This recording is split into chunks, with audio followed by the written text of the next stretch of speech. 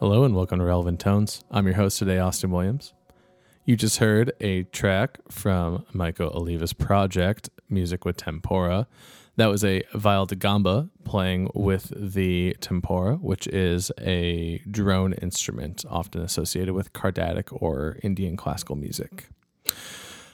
Michael Oliva is a world-class composer and has worked with various instruments and electronics, and it was a lovely, lovely time to chat with him. We're going to hear an interview I conducted with him where he talks about this project in which he's incorporating this tempora with a variety of different instruments, and we'll be premiering this installation type event at the Colorscape Festival in September here.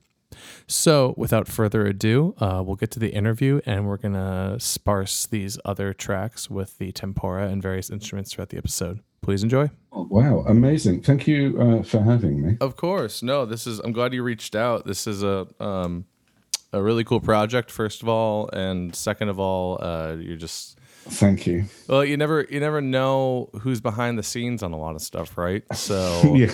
It's kind of cool to learn about what you've done and what you've been doing, and now what you are currently doing. So Cool. yeah, totally.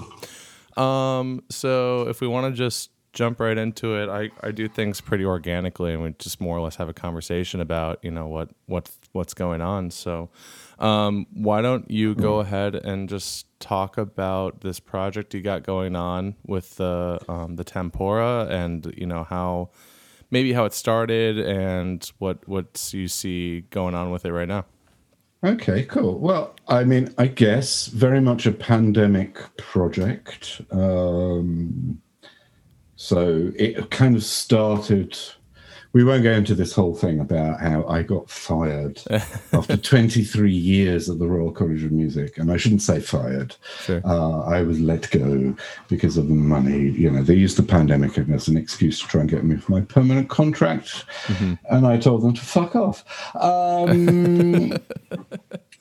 And screwed them for as much money as I could get out of them. However, I'd spent 23 years in this really rather lovely 2-day-a-week job running electronic music at the college, teaching a bit of composition. But for me, actually, most excitingly, I do a concert every term and do classic pieces from the electroacoustic repertoire and student works. And, it was just lovely. And I had constant access to lots of great players. And we had really interesting projects. So there was a collaboration between the historical performance department, which is, and that was started actually by Jane Chapman, the harpsichordist who is in the project now. Okay.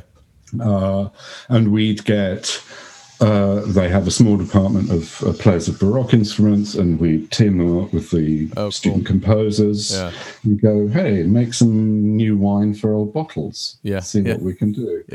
And she got me in to do electronics because she was very keen to sort of really push the high-tech, current sort of agenda. I mean, the place of electronics in a sort of traditional conservatoire place, it's a bit odd, really. They don't get it. Yeah, I mean, it can be kind of dated sometimes. It's like it never went past the 70s in terms of exactly. The aesthetic or what's expected of it. Or the number of conferences I've been to where it's like, listen to the output of my 7-dimensional number matrix, and I'm like, well, it sounds like a bird having an epileptic fit in a crisp packet. Do you know what I mean? It's just all that stuff. There's good stuff like that, but there's a lot of shit anyway. And also, like, in terms of performance management, they do not understand that it takes a while to plug all this equipment in, and you need to have sound checks. They think it's like unpacking a piccolo from a case. Anyway, that. So that was the sort of world I moved in. And then I was also composer in residence for this little group, Rare Scale, and that was all about doing new music. And I was working with an alto flute player who actually had it's called the Kingma system. It's a new system with extra keys, so you can get all the quarter tones. Oh wow, cool. Yeah. So she was really into that, and then we did some really interesting collaborations around that. But then the pandemic caused that to fall apart as well. Yeah. So a very rough time, and I'm sitting here thinking, is there anything I can do working with the people I know remotely? You know, we are in this wonderful age where we can do this right. sort of thing. Yeah. You know, this, for example. And, and exactly. And the timing has been kind of extraordinary. The tech was appropriate just when anyway. So I thought, right, and let's keep it simple, and let's write something that people might actually want to buy. I mean, I've been writing a lot of music for 20, 30 years that nobody ever really bought. Yeah. It's like, oh, you know, you say you like it at the gig, doesn't seem to turn into album sales or anything like that. But then, you know, it's a very non-commercial music that I'm making.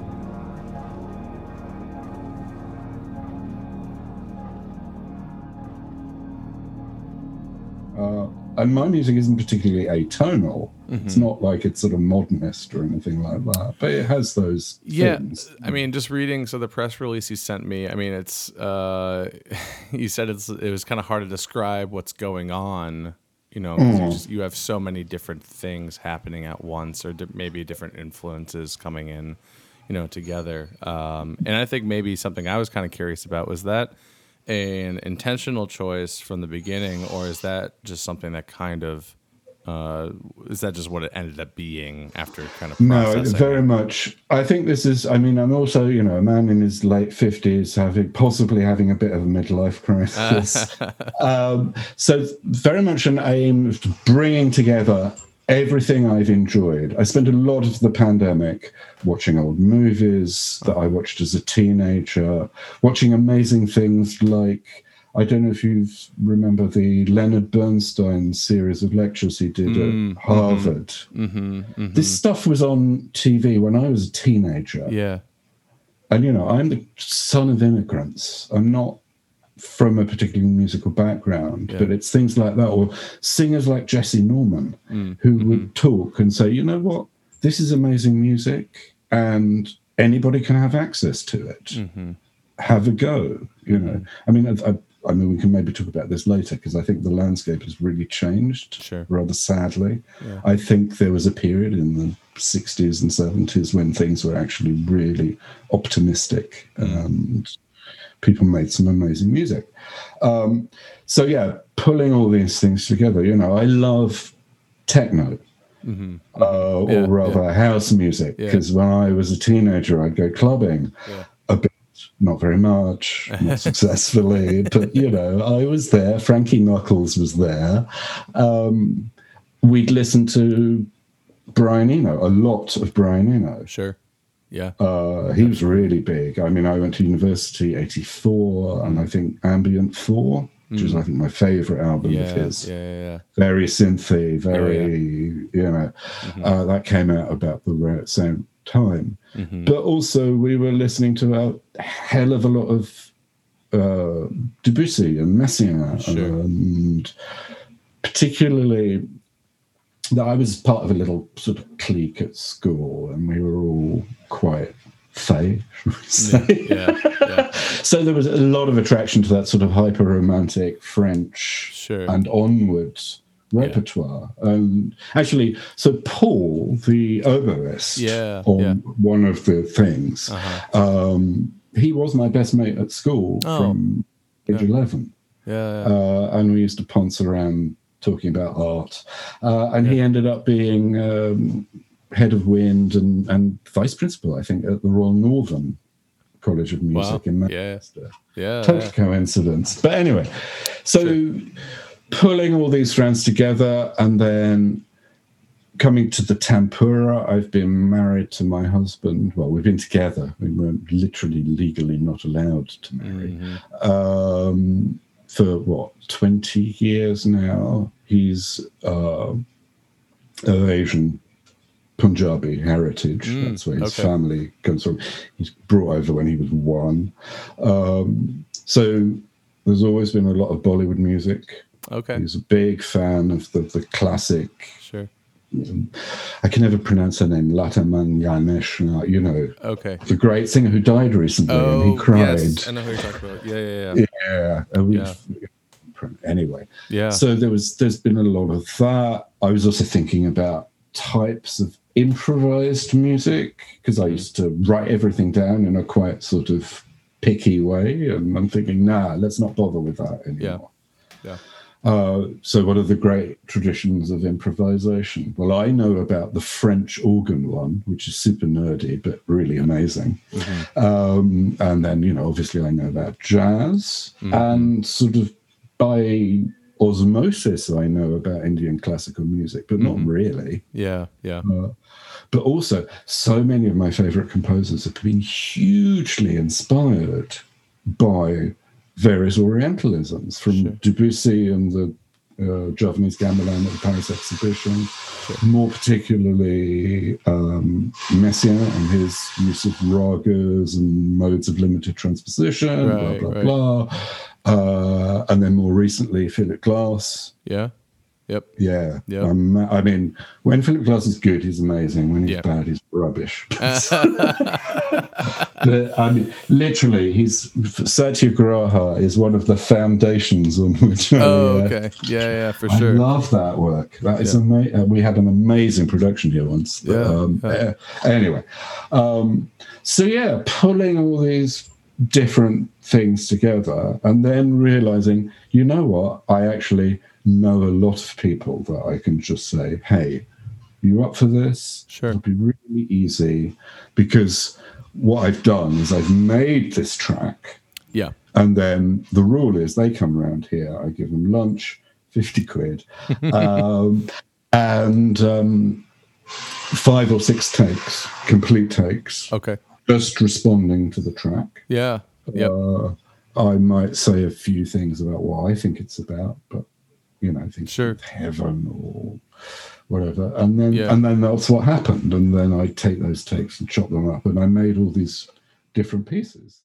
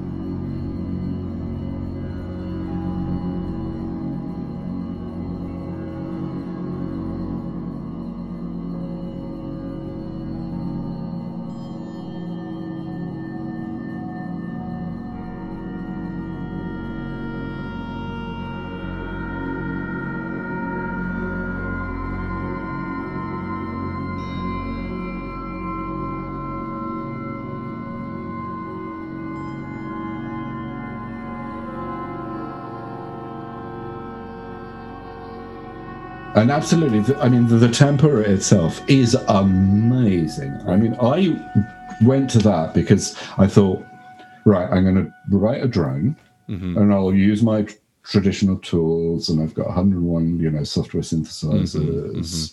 Let's get something 70s sounding going. Yeah. But the thing I always said to my students was, you want an organic sound. The problem with electronic sound is it's potentially dead, right, or alien, one or the other. Right. Whether if it's a theremin and it's all, they came from outer space or whatever. Yep. So to make it really organic, you have to have this constant shifting of color. Right. That's what the human voice does. That's what string players exactly.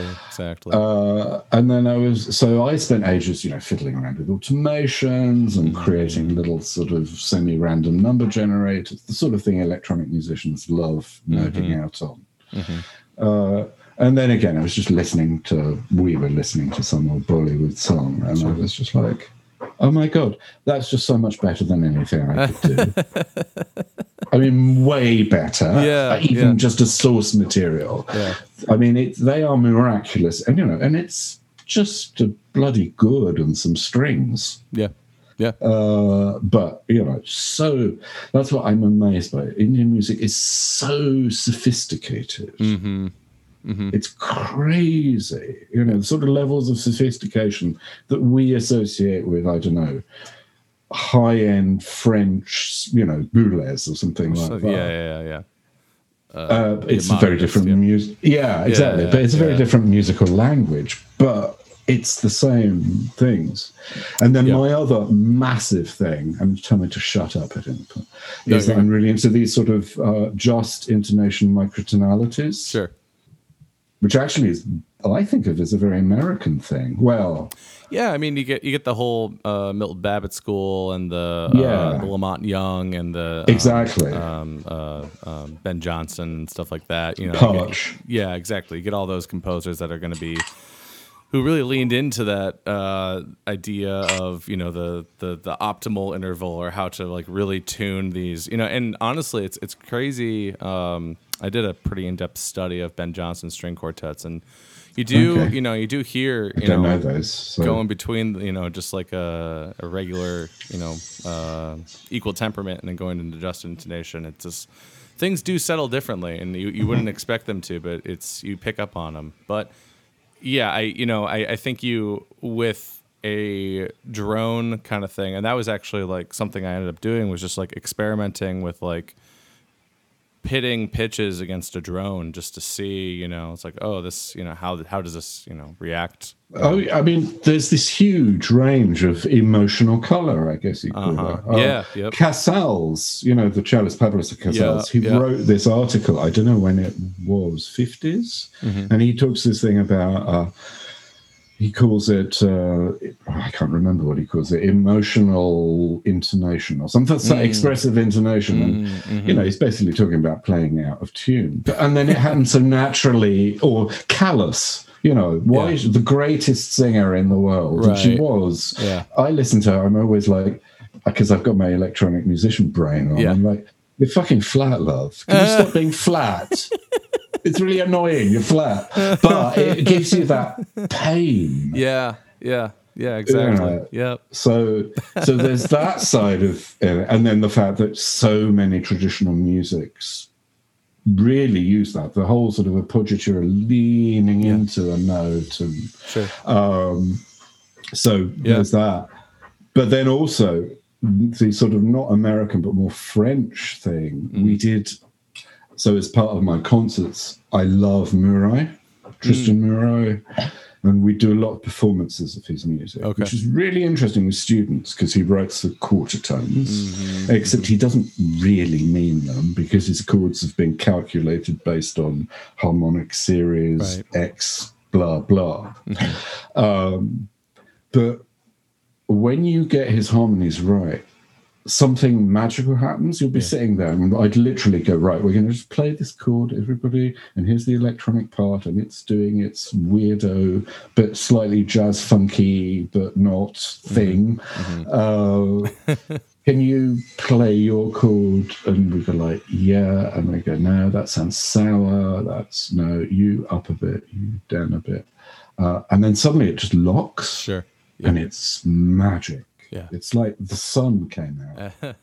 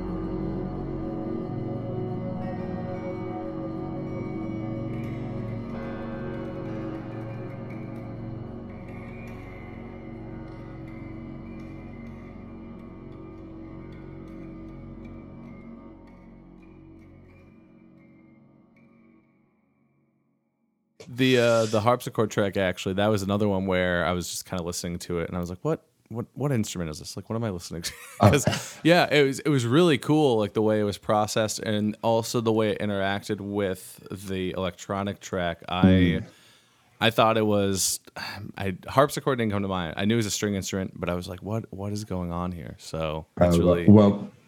Big hats off to Jane. I mean, she is amazing, and work with experts. They know all this stuff. Right. They know how to make a harpsichord sound like this or that or the other. There was actually really not very much processing on that. A lot of editing. Wow. And quite a bit of multi-tracking. But the raw colours are largely just Jane doing stuff in the French Baroque style of Marais and that lot. Sure.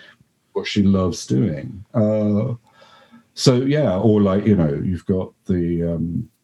the Scottish one, as I call it, Ewan on the flute. Mm-hmm. You couldn't get more bloody Celtic and sort of Braveheart, here we come. And again, that was just, he brought that to him, to the thing. In fact, also the personality of each performer has really fed into each piece. Mm-hmm. Mm-hmm. The very first one, Hannah, who's another old friend of mine, she's really big on the improv, sort of jazz, very free improv scene. Sure. Again, not a place where anybody pays money for anything. But anyway, and I said to her, look, I've done this track. It's tempura. It's, for me, it's kind of sexy.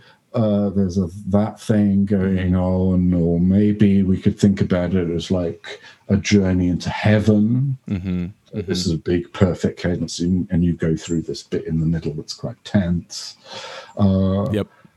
And then so Hannah did some stuff, and it was amazing and really moving. And I was like, "But Hannah, that was really sad." And she was like, "Oh yeah, well, I was tapping into this, and I mean, not to overstate it, but Hannah's background is a kind of Middle European, high cello writing, Cole Nidri, all that Max Bruch, old Jewish laments." Yep. She is herself Jewish, and I don't know.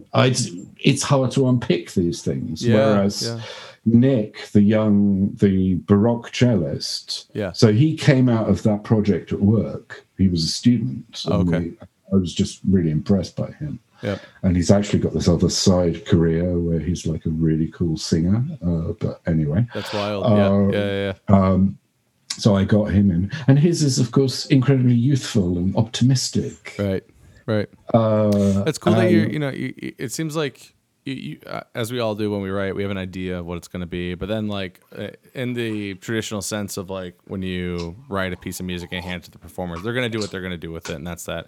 But with this, you're almost handing them a template, and you're asking them to just throw their personality on it a little bit, and creating a space and allowing performers to do that. It sounds point blank and simple, and a lot of people try it, but I think it's hard to do it successfully because of various reasons. I mean, it's a very intimate thing. It's a personal thing to ask someone to, kind of throw their cards out like that, especially with their instrument. But if you can do it, that you really it seemed to have achieved here. Yeah, no, I mean, it takes a bit of balls, but like what I said to Ewan between takes, the flute one, I said to him, because he'd been talking about how he used to play a lot in opera orchestras and all this sort of thing, but the pandemic has made him think about things differently. Sure. He wants to spend time with his grandchild, and he wants to live in the Scottish village where he lives, and it's beautiful and all that sort of. So I said to him, well, okay, imagine you're on a hill with your grandchildren looking out over your favorite landscape, and you're singing a song about somebody you loved who's no longer with you. And that's what he came up with, totally sort of. And then it turns out it's an ancient, well, not 17th century folk song. He knew it was some sort of old Fife tune, but he didn't know which one it was. And then it turned out to be the Massacre of Glencoe. Oh no. So it's really sad. Yeah, no kidding.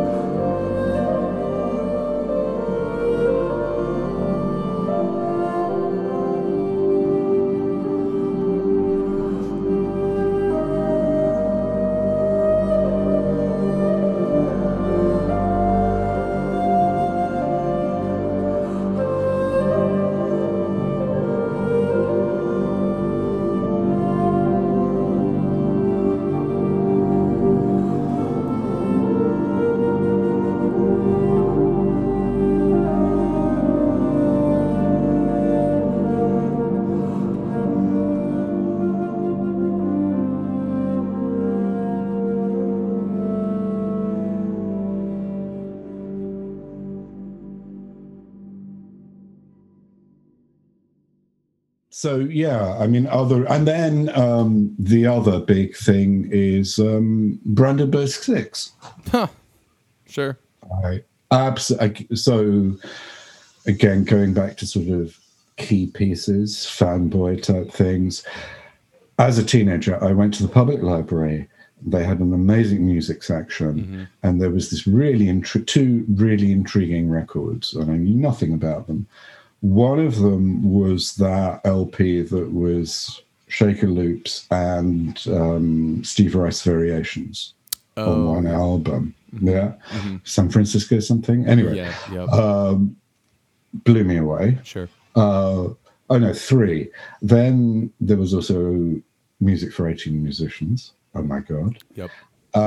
And also Wendy Carlos's version of the Brandenburgs. Oh yeah, the unplugged or plugged in.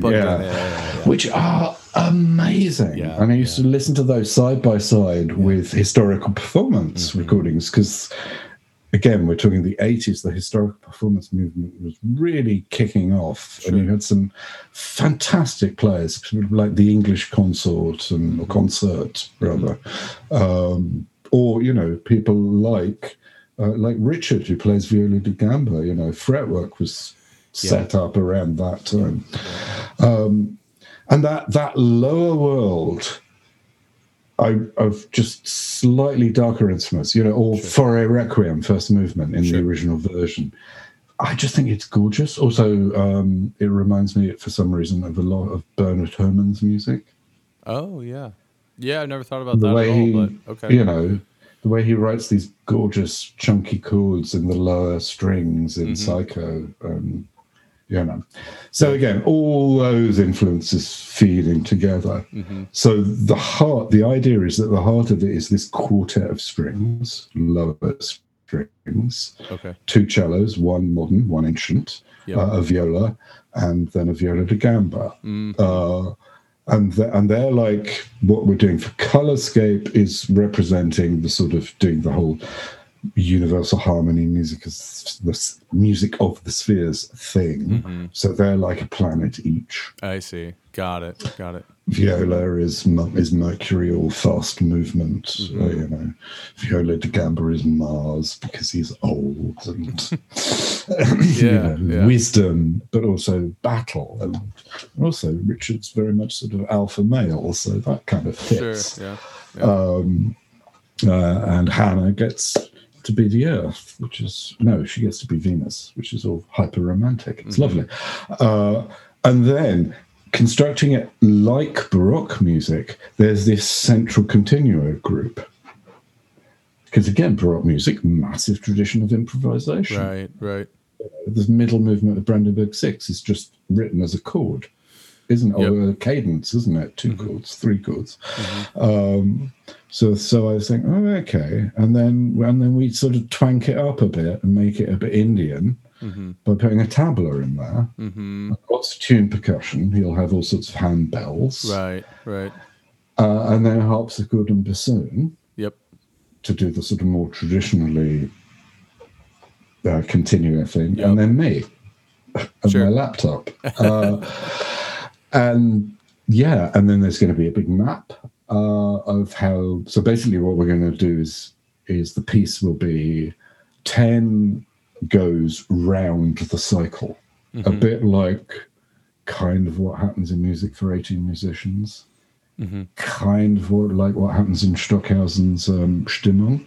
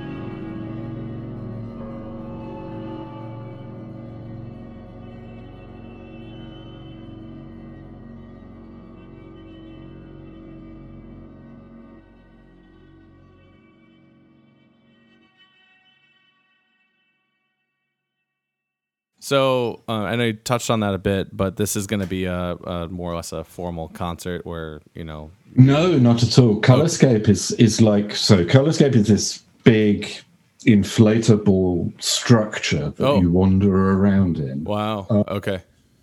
And because of the way light falls on it, you get these amazing, it's quite psychedelic, cool. I think. Yeah. And it's actually run, well, it was conceived of, I think, by a couple of fantastic musicians, Simon Disorga, Lawrence Casserly. Lawrence, weirdly, was actually my predecessor at the Royal College of Music, and he was one of the founder students in the 60s. They're an amazingly cool generation. I mean, he did the UK premiere of Stockhausen's Microphony One, the one for the big tam-tam. And they toured the country every summer, putting this thing up in various gardens and whatever. And you sort of wander around it. And there's also a music festival happening in it. And they bring in a really incredibly diverse range of musicians. And it's very inclusive. A lot of it is improvisation based. Sure. So it was sort of a natural fit. Yeah. Because I got in touch because actually it was the oboe one, I got in touch because I just wanted to check with Lawrence that he didn't mind that I used recordings of Paul from 2006 that he'd made. And I'm like, do you mind? And he's like, oh, not at all. Oh, what are you up to? And I'm like, oh, this. Oh, well. Anyway, so that led to that. Okay. That's a nice little happenstance. Yeah.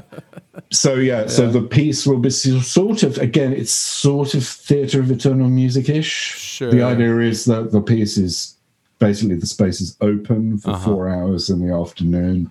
People will come and go, and this thing is going on. Sure. And we are going round these cycles. Yeah.